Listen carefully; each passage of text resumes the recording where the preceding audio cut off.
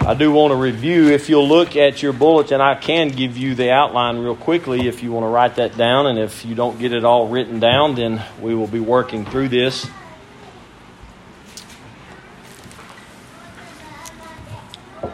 There are two primary points, basically 3 points, but two of them that we will cover in great detail today. And then the third one will probably be covered in a little more detail tonight as we gather to pray and have a time of study.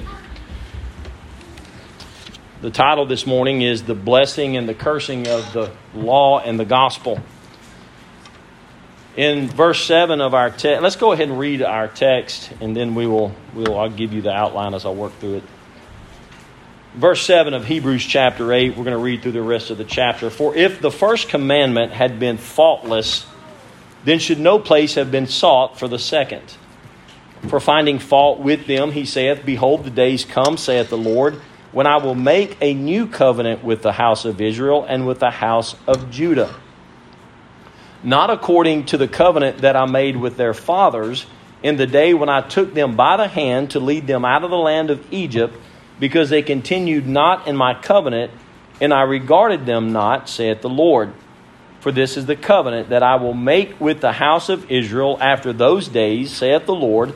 I will put my laws into their minds and write them in their hearts, and I will be to them a God, and they shall be to me a people.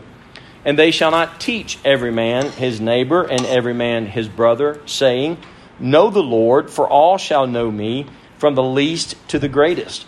For I will be merciful to their unrighteousness, and their sins and their iniquities will I remember no more. And that he saith, A new covenant he hath made the first old.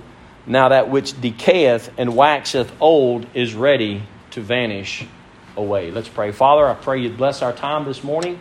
God, we thank you for your word. Thank you for revealing yourself to us through your word. Father, we thank you for this new covenant, this better covenant on better promises. Father, we thank you for the Spirit that cleanses our conscience from our sin when you regenerate us. Father, I pray you'd be with us this morning as we go through your word, as we study your word. May we be encouraged.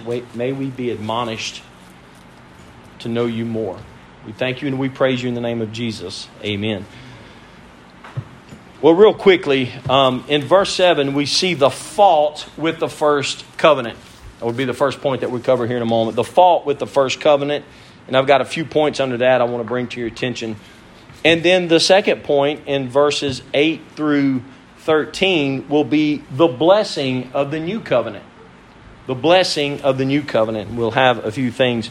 We are primarily going to be going through a ton of scripture this morning to look at these things. But as a way of introduction, I want to remind you of what we studied last week. We looked at verse 1 through 6 in chapter 8. At this new priesthood, what we have seen before in the priesthood that has been open to us in chapter 7 was the qualification. What qualified Jesus to be this new priest? What made him so special that he would be the new priest? And we saw his qualifications. And then as we come into chapter 8, the author begins to unveil the function of this priest. How is this priest going to function in this new priesthood? What is the covenant going to be like? And actually from chapter 8 to chapter 10, verse 18, he unveils this whole thing, the function of the priesthood. We saw last week the position of where he ministers from, that it is on a throne. He is seated as a king, as a priest on this throne, and he is ministering from that position. We saw the place of his ministry, and that is the true tabernacle, the true temple, the true sanctuary. That's the one which the earthly was patterned after, and that is the one in heaven. And then lastly we saw the nature of this ministry. And I want to pick up there a little bit and give some more details as to the nature of this ministry, and then we will go into our text this morning. If you'll look back at verse 6, he says, But now hath he, meaning Jesus, obtained a more excellent ministry, by how much also he is the mediator of a better covenant, which is established upon better promises. Now let me say from the get-go, if you are to say that something is better, it is by at least insinuation that you're saying the first was faulty. If you go get a phone, you get a better phone, right? You get the latest upgrade on iPhone, which they seem to be pushing down our throats. You get the latest upgrade.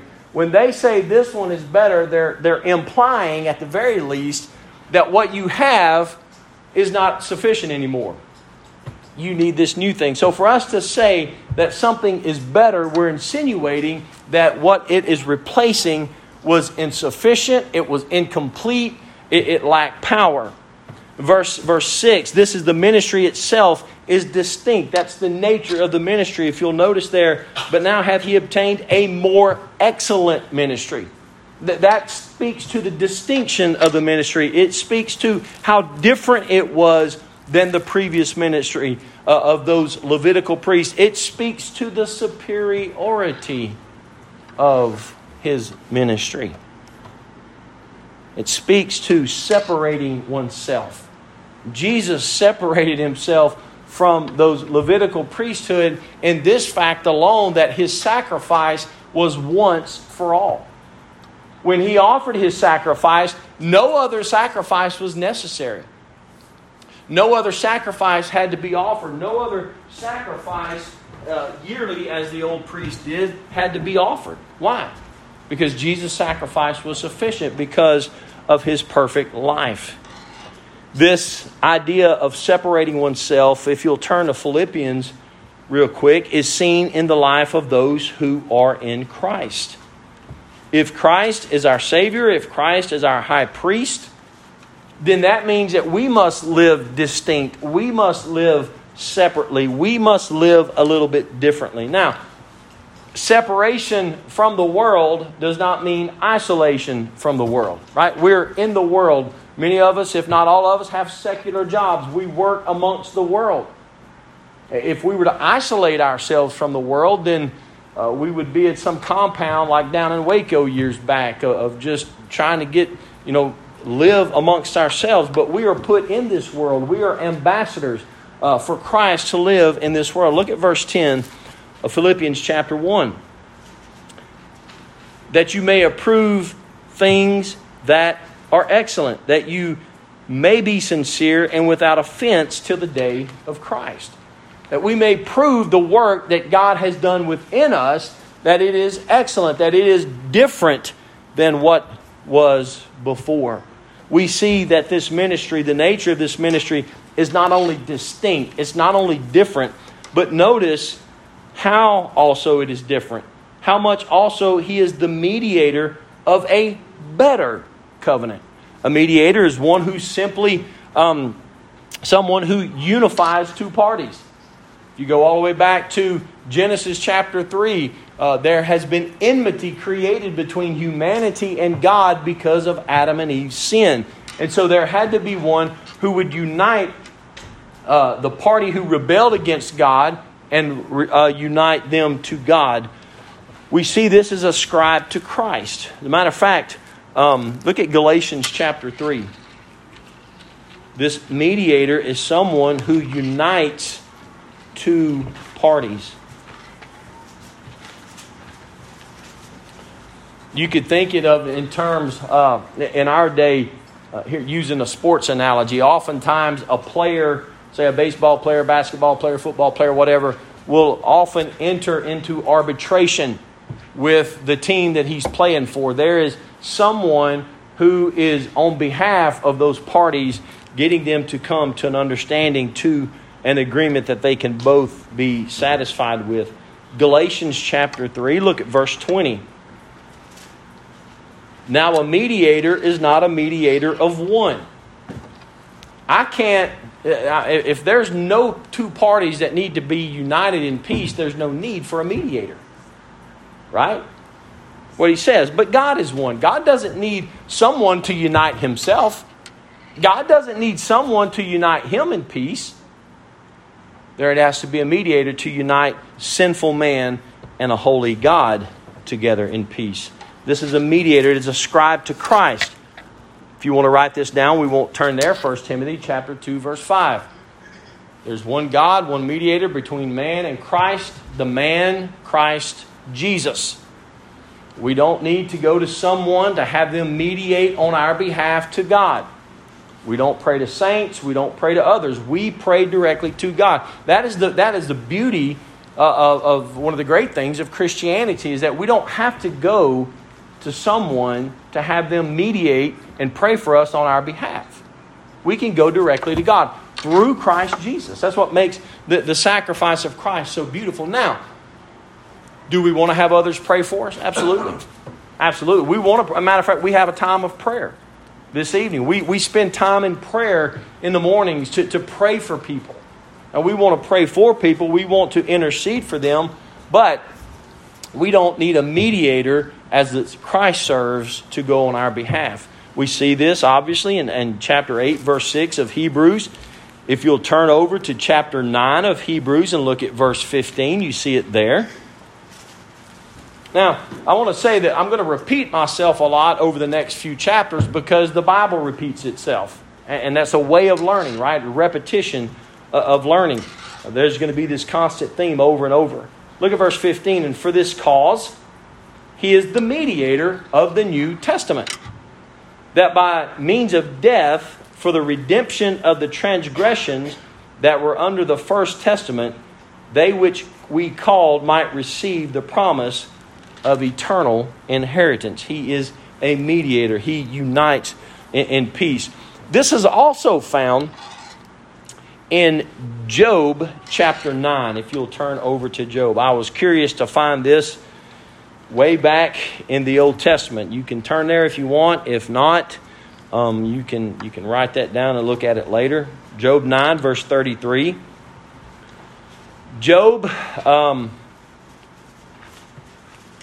lost everything he had, and that was not due to any sin within himself. Satan approaches God in that day, and God asks him, "Have you considered my servant Job?" And Satan basically says, "Well, you got a hedge of protection about him." And so God says, "Okay, you can take everything he has, but do not touch him." Took everything he had, goes back. God says, "You can touch him, but do not kill him." So he strikes him with boils. Now, keep in mind that Satan was only able to do what God allowed him to do. Satan could only do to Job what God allowed him to do to Job. That Satan does not have free rein to do as he pleases, though he is working in this world, him and his demons. But he does not have free rein to exact things upon the people of God as he wishes. Now, just because something bad happens to us does not necessarily mean that was something that Satan done. As a matter of fact, who was it? Flip Wilson back in, the 80s or the 70s had this thing of saying the devil made me do it. No, the devil didn't make you do it. Your own depravity, your own sinfulness made you do that.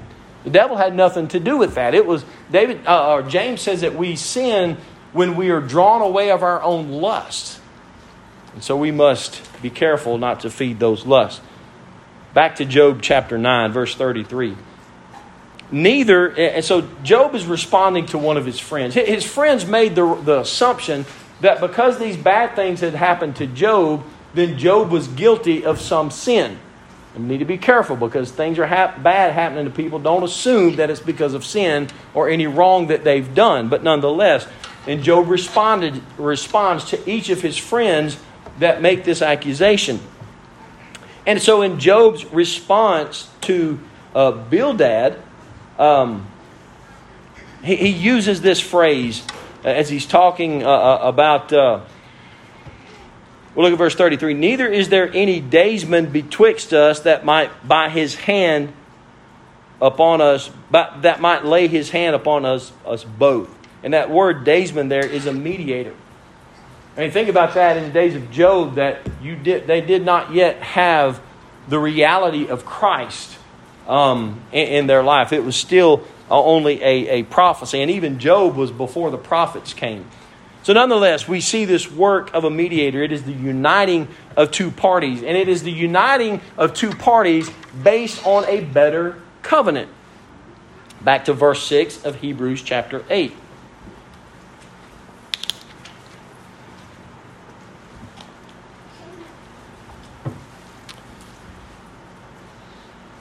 He is the mediator of a better covenant, which was established upon better promises. This is a better covenant established on better promises. Now, I said it a moment ago, if something is said to be better, then it's assumed that what it's replacing is inferior. It's insufficient. It lacks some qualities that the better will fulfill. And what we see in the Old Testament is it lacked the ability to forgive sin. As we'll see in a moment, it was weak, the Bible calls it. The old was a type and shadow of what was to come. All of those things in the Old Testament pointed to Christ. The tabernacle pointed to the true tabernacle. The sacrifice pointed to the perfect sacrifice of Christ. So on and so forth. And so we see those things. The high priest pointed to a greater high priest to come. Even down to the prophets and the kings of Israel pointed to a more perfect prophet, a greater prophet, and a more perfect king. So what are these promises that this covenant is built on? What are these better promises? Well, a promise is a legal term denoting a summons or promise to do something. It's a guarantee, if you will. This is used only of the promises of God, except in one place, and that is Acts chapter 23, verse 21. And the word promise that is used there is these men who conspired together to kill Paul, and they had made a promise, a covenant, an oath to one another that they would follow through with that. Elsewhere, when we see this promise, it is in relation to the promises of God. This thing promised is a gift graciously given, not a pledge secured by negotiation. If salvation by grace alone, through faith alone, in Christ alone is a promise given to us in this new covenant, then it cannot be negotiated. You can't come to God and say, look, here's my good deeds, I deserve salvation. He's going to laugh at you. You're going to be like those people that we read about in Psalm 28. You're going to be like the people in Psalm 2 who try to exact themselves against God, who try to speak against God. You will be laughed out of heaven and thrown into hell if you try to offer your good deeds. It's not by the law, it's not by good deeds that we can be saved. The thing promised, listen, is a gift graciously given. Graciously. What is grace? Grace is undeserved, unmerited favor, right? It is something that we cannot in 1,000 lifetimes deserve from God. And if it's something that we could deserve to God, then based on our goodness, our inherent goodness, God would be beholden to us to give it to us. But God's not beholden to anybody. He's not obligated to anyone. He's obligated to himself to be consistent with his character, to follow his character. The thing promised, a gift graciously given, not a pledge secured by negotiation. And we see, as we'll open this text up here in a moment, part of that promise is the promise of the Spirit. It's the promise that Jesus Christ would leave this earth and that another comforter, one of equal standing, one of equal value, would come in his place. This promise was to the Gentiles. Look at Galatians chapter 3. Let's go back to Galatians. One of the great truths that we see throughout Scripture is God's intention for mankind has always included the Gentiles. It was not that he went to Israel and Israel rejected him and he thought, man, what am I going to do? Go to those nasty old Gentiles? No, Gentile inclusion was always in God's eternal plan. Galatians chapter 3, look at verse 14. That the blessing of Abraham, let's back up to 13. Christ hath redeemed us from the curse of the law, being made a curse for us, for it is written, cursed is everyone that hangeth on a tree. That the blessing of Abraham might come on the Gentiles through Christ Jesus. The promise was to the Gentiles as well. It was the seal of the Spirit. Turn to Ephesians chapter 1.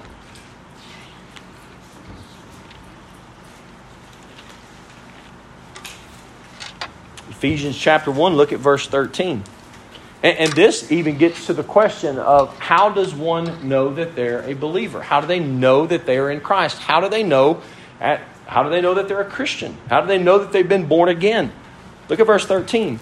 In whom ye also trusted, after that, speaking of Jesus, after that ye heard the word of truth, the gospel of your salvation, in whom also after that ye believed, you were sealed with that Holy Spirit of promise. What evidence is it that we have been granted faith by God, that His grace has shined upon us? Is that He has put His Spirit within us. And it's His Spirit that bears witness that we are His. As a matter of fact, there's a lot of talk about the mark of the beast at this point. What is the mark of a Christian? It's a stamp, something that has been put upon them that signifies that we are one of God, and that is His Spirit. And that's evidence in the fruit that we bear as we live our life, as we saw in Sunday school this morning.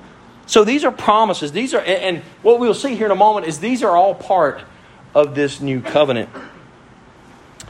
Going back to Hebrews chapter 8, verse 7 through 13 is our main text this morning. It is the bulk of where we will be. And it is an explanation of the better promise that was prophesied in the Old Testament. It's a further explanation, and the chapters up to chapter 10, verse 18 is the explanation of that. Notice the first word there in verse 7, for. For. What is this? This is, it introduces by way of explanation the ground or motive of what precedes. So what has been explained to us before was the priesthood of Christ, how that is going to function. And what He's going to connect now, this is the promise of a new covenant that we will see. We're going to turn to Jeremiah 31 here in a moment. Is a unifying thing. This is a unifying thing, this promise of this new covenant. This word covenant occurs some 14 times in this passage.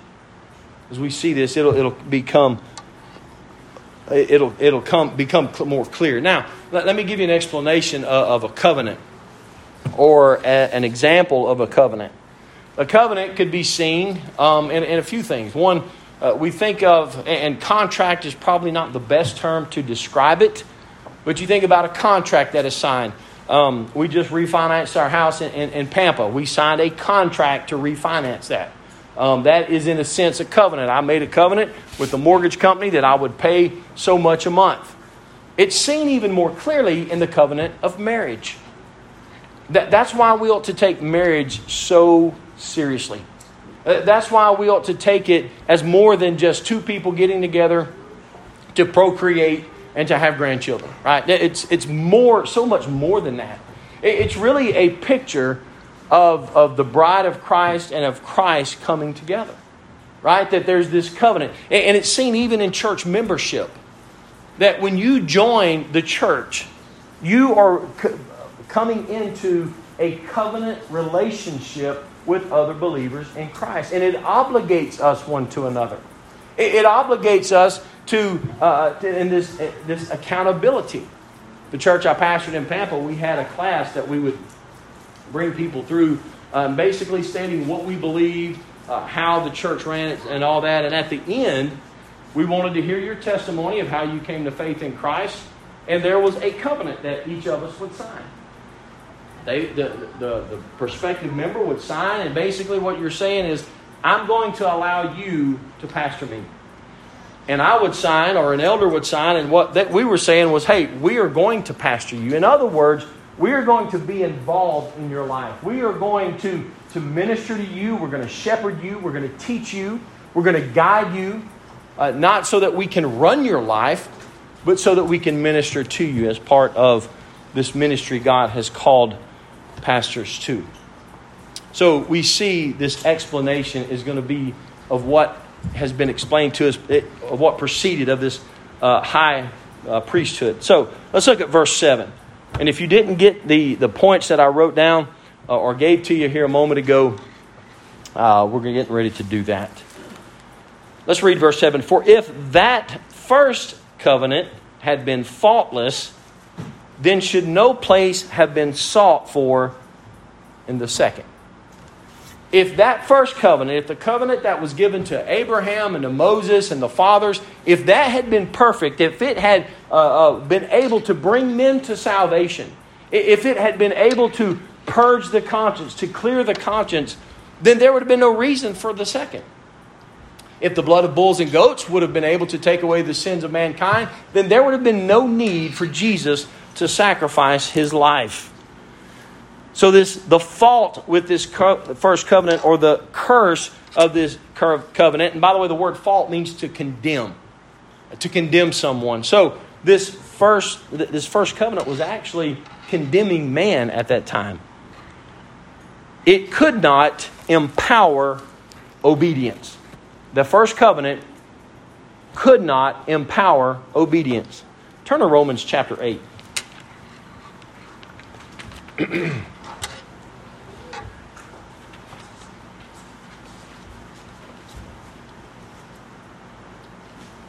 And I'll give you a good example of this, that the law could not empower obedience. How many of us on the highway speed? It's posted speed limit sign, right? I'm glad I live in Texas, because Texas is the only place that has a speed at which I can travel at. I go outside of Texas and I grow constantly frustrated because the speed limits are not quite the same as they are in Texas. But nonetheless, I digress. There's a posted speed limit sign out here on 103, 60 miles an hour. I was walking this morning. There was a guy met me going to the east doing at least 80. Now, just because there's a posted speed limit sign, just because there's a stop sign, that does not empower obedience, does it? How many of... No, never mind. Don't answer that question. So the law does not empower obedience. The law cannot empower obedience. Look at Romans chapter 8, verse 3. Let's back up to verse 1. There is therefore now no condemnation to those who are in Christ Jesus. That is something that we need to latch onto and hang on to. If you are in Christ, you are not condemned. Who walk not after the flesh, but after the Spirit. There's that promise of the Spirit we see. Walking after the Spirit is part of being a Christian. It is a mark of being a Christian. Notice verse 2. For the law of the Spirit of life in Christ Jesus hath made me free from the law of sin and death. Now let me say this before we move on. Just because we have been granted grace by God through Christ does not mean that we can disobey the law. We are still bound by the moral law. And the moral law, if you will, is just a boundary that and in that boundary we have freedom. So we're still bound by the moral law, and we'll look more at that later. But look at verse 3. For what the law could not do, in that it was weak through the flesh. The law, in a sense, is an inanimate object, right? It is words written on paper. It has no life. It can give no life. It cannot empower obedience. Look what he goes on to say. God sending his own Son in the likeness of sinful flesh, and for sin condemned sin in the flesh. So the law could not empower obedience. And we see that in the sinfulness of man. Right? I mean, you can see that in little kids. See that in my grandchildren. You tell them not to do something, what do? Kind of look at you and then do it. Right? You see that in your own children. We see that in our own life. So the fault, or the condemnation, if you will, of the first covenant was that it could not empower obedience. And the problem was not with the law. The problem was with our flesh. Just like we have today. Secondly, under this heading, it condemned man by not clearing the conscience. Turn over to Hebrews chapter 10. We've looked at this several times over the last couple of weeks. It seems like we keep going back to this as well. Hebrews chapter 10.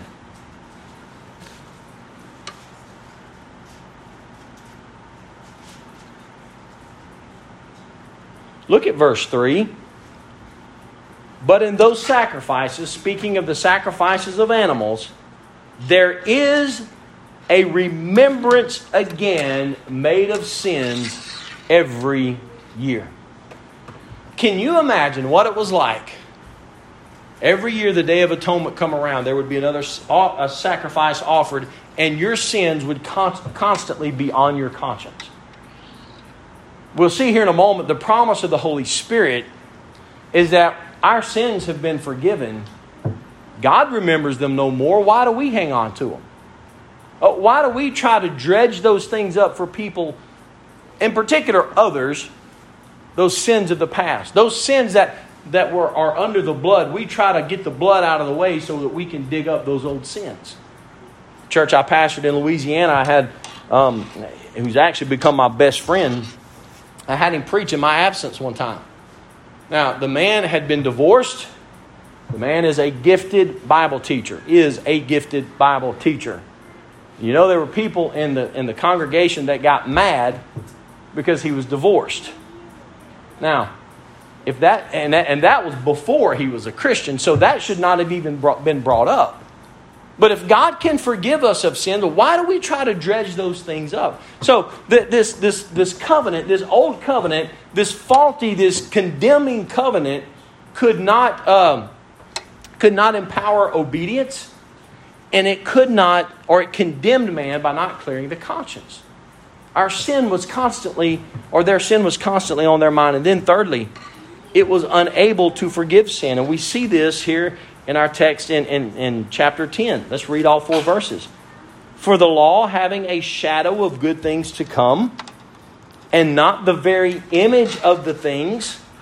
The law only was a shadow. It was something that you look forward to coming. Can never, with those sacrifices which they offered year by year continually, make the comers thereunto perfect. The comers meaning those who would come to worship. It could not make them perfect. It could not bring reconciliation. It could not mediate peace between the two parties. Notice verse 2. For then would they not have ceased to be offered. If those things could have brought perfection, there would be no need. For they would not have ceased to be offered. They would not have been done away with. Because that the worshipers, once purged, should have had no more conscience of sin. So if a sacrifice was offered for sin, it should have purged the conscience. But that's not how the old covenant worked. That's not how that old system worked. But in those sacrifices, we just read this, there is a remembrance again made of sin every year. Now notice verse 4. For it is not possible that the blood of bulls and of goats should take away sin. Now let me say this. Take this side trail real quick.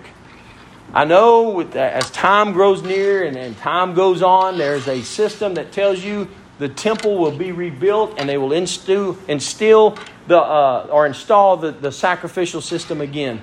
There is no reason for that, folks. That is blasphemy against God. Why? Because the sacrifice of Christ finished that stuff. It's over with. There's no need for that. If it is built and those sacrifices are offered again, it is against the will of God that would happen. It is against His purpose that would happen. Let's move on. Back to Hebrews chapter 8. So we have the fault of the old covenant. Now we have the blessing of the new covenant. We pick up in verse 8 of Hebrews chapter 8. For finding fault with them, he saith. Now this would be considered an oracle of God, that God said this. Behold, the days come, saith the Lord, when I will make a new covenant with the house of Israel and with the house of Jacob. Now let me say this. This is not about physical Israel. This is about the true Israel, the believing Jews and the believing Gentiles that we read about in Galatians chapter 6. Notice verse 9. He's making this new covenant not according to the covenant that I made with their fathers. In other words, that served a purpose, but this covenant is going to be different than that covenant. In the day when I took them by the hand to lead them out of the land of Egypt, because they continued not in my covenant, and I regarded them not, saith the Lord. Now the covenant that God made with them at Mount Sinai was conditioned on their obedience. It was conditioned on their obedience. The scriptures say that if the Lord says, if you obey me, then I will make of you a priest, a kingdom of priests, so on and so forth. But we know from the story of Israel that they did not obey God. They were constantly, to use biblical language, whoring after other gods. They were constantly pursuing false idols. They were constantly trying to, the word is syncretize, bring false idols, pagan idols into Judaism to worship God along with those other idols. And by the way, we do the same thing in Christianity. We do the same thing with the Christian faith. We try to bring things in and worship both of those things.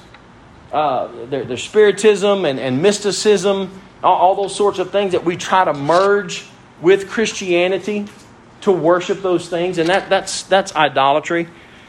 Verse 9. Verse 10. For this is the covenant that I will make with the house of Israel after those days, saith the Lord. Those days, meaning their captivity, after that covenant. I will put my laws into their mind and write them in their hearts. I will be to them a God, and they shall be to me a people. And they shall not teach every man his neighbor and every man his brother, saying, Know the Lord, for all that know me, from the least to the greatest. For I will be merciful to their unrighteousness, and their sins and their iniquities will I remember no more. In that he saith, A new covenant he hath made the first old. Now that which decayeth and waxeth old is ready to vanish away. So the second point this morning is the blessing of the new covenant. The blessing of the new covenant. So we have the curse or the condemnation or the fault of the old. We have the blessing of the new covenant. Let's turn to Jeremiah chapter 31. This passage that I just read is a direct quote from Jeremiah chapter 31.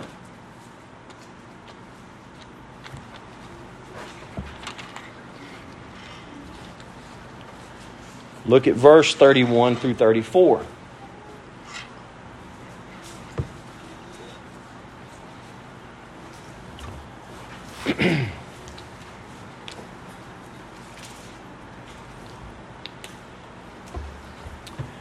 Behold, the days come, saith the Lord, that I will make a new covenant with the house of Israel and with the house of Judah.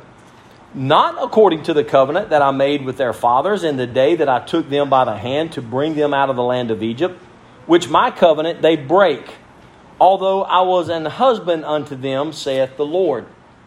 But this shall be the covenant that I will make with the house of Israel. After those days, saith the Lord, notice, there's going to be three things that we gather out of this. I will put my law in their inward parts.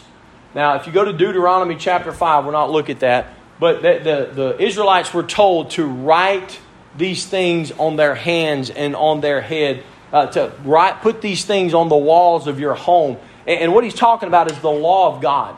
And what he meant is that it is to ever be in front of your eyes. It is to ever be before you. Rehearse these things with your children. Teach your children. But notice in this new covenant what he says. This shall be the covenant that I will make with the house of Israel. I will put my law in their inward parts. This is the implanting of God's law in the hearts of man by the Spirit of God. We'll look more at that here in a moment. After these days, saith the Lord, I will put my law in their inward parts and write it in their hearts, and will be their God, and they shall be my people. And they shall teach no more every man his neighbor and every man his brother, saying, Know the Lord, for they shall all know me. And this is not speaking universally of mankind. This is not speaking of every single individual in the saving sense. Verse 34, Know the Lord, for they shall all know me, from the least of them unto the greatest of them, saith the Lord. For I will forgive their iniquity, and I will remember their sin no more. You recognize the difference between the old and the new? You see that? That the old could not forgive sins. The old could not cleanse the conscience. The old could not make man right before God. But the new, the blessing of the new covenant, is seen in three aspects. Number one, it is the implanting of God's law in the hearts of man. Turn to Ezekiel 36, please.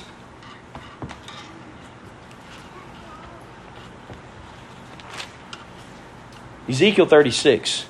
This implanting of God's law in the hearts and the minds of man, the technical theological term would be regeneration, or we would call it the new birth, or born again, or even going further, saved. Right? That those it's happened in those who have come to Christ by grace through faith alone. Turn to Ezekiel 36, and we get a great picture of this in Ezekiel 36. Verse 26. Well, let's back up to verse 22. Therefore saying to the house of Israel, thus saith the Lord God, I do not this for your sakes. Now, God's talking about making His name, or consecrating His name, making His name holy. O house of Israel, but for mine holy name's sake, which you have profaned among the heathen, whither you went. Now, before God put His Spirit within you, you profaned the name of God. You say, well, I've never used the Lord's name in vain, as in the way it's typically used. Oh, but did you worship God when He needed to be worshipped, the way He needed to be worshipped, or desired to be worshipped, the way He has told us to worship Him? And we could go through the law and see that, yeah, we actually displayed our hate to God by disobeying His law. Verse 23. And I will sanctify my great name, that is to set apart, to consecrate, which was profaned among the heathen, which you have profaned in the midst of them. Now, you think about Israel, God told them when they went into the promised land, when they were to go into the promised land, He said, I want you to wipe everybody out. Wipe them out. Start over. Start afresh. Kill everybody. And that was to rid out the paganism and the false worship and the false idols that was in that land. Now, what's the picture that we see of that is that they disobeyed God. They didn't do what God told them to do. And so we see this idol worship. We see false worship. And it's a reminder, look, the promised land is in that sense, is a picture. That this wandering in the wilderness is a picture of this life on earth. Right? That we're constantly battling sin. If you have been saved by God, if you've been given of His Spirit, if you've been granted faith to trust in Christ, then you know the battle of sin in your life. You know that God works by His Spirit to reveal these things, and we must confess our sin. Let's go on, verse 24. Notice the word I throughout this. For I will take you from among the heathen and gather you out of all countries and will bring you into your own land. Then will I sprinkle clean water upon you, and you shall be clean from all your filthiness, and from all your idols will I cleanse you. Verse 26, a new heart also will I give you, and a new spirit will I put within you. And I will take away the stony heart out of your flesh, and I will give you an heart of flesh. Wow. That is the promise of the new covenant. And look what it goes on to say in verse 27. And I will put my spirit within you and cause you to walk in my statutes, and you shall keep my judgments and do them. And what a promise that God would take this heathen generation, these heathen people, and put His Spirit within them and cause us to walk in His ways. How does He do that? How does He cause us to walk in His ways? By His Word. He reveals to us our sin, our infirmities. He reveals to us our transgression, which, by the way, if you notice that we don't like using the word sin anymore, we like to call them mistakes. We like to say, I messed up. We don't call it what it is.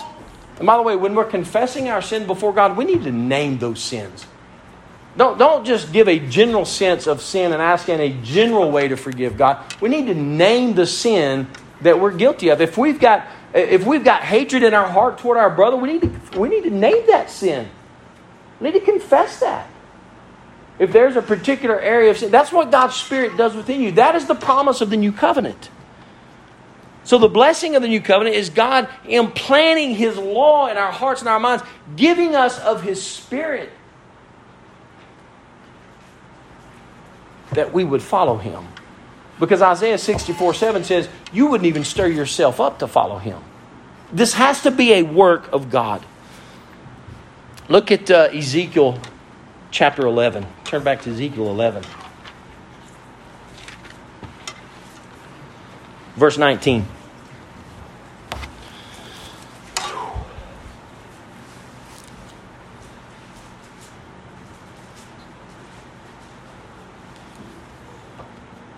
We have this promise again. I will give them one heart. I will put a new spirit within you. I will take the stony heart out of their flesh, and I will give them a heart of flesh. The heart of flesh signifies something that is pliable, something that is not you think of a stone. You think of what? Something that's unresponsive.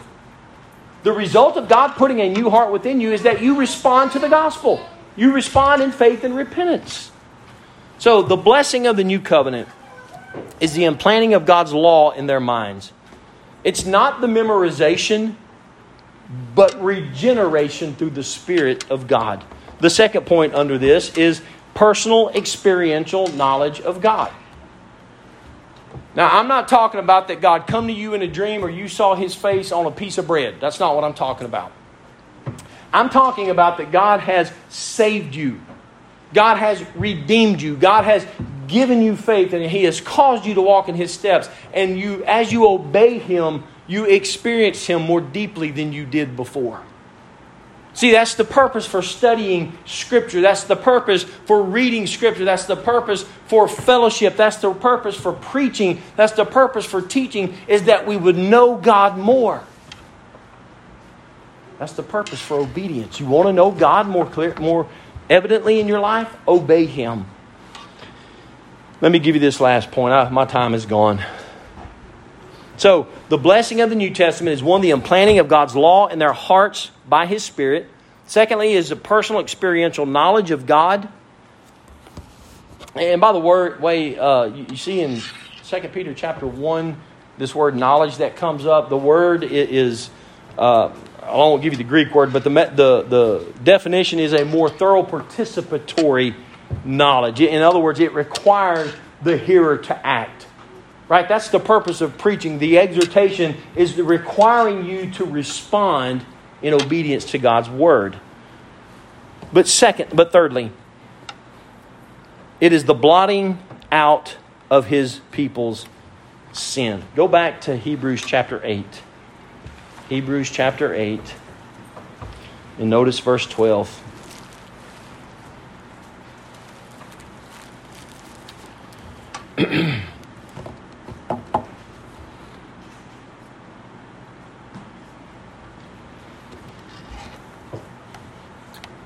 For I will be merciful to their unrighteousness, and their sins and their iniquities will I remember no more.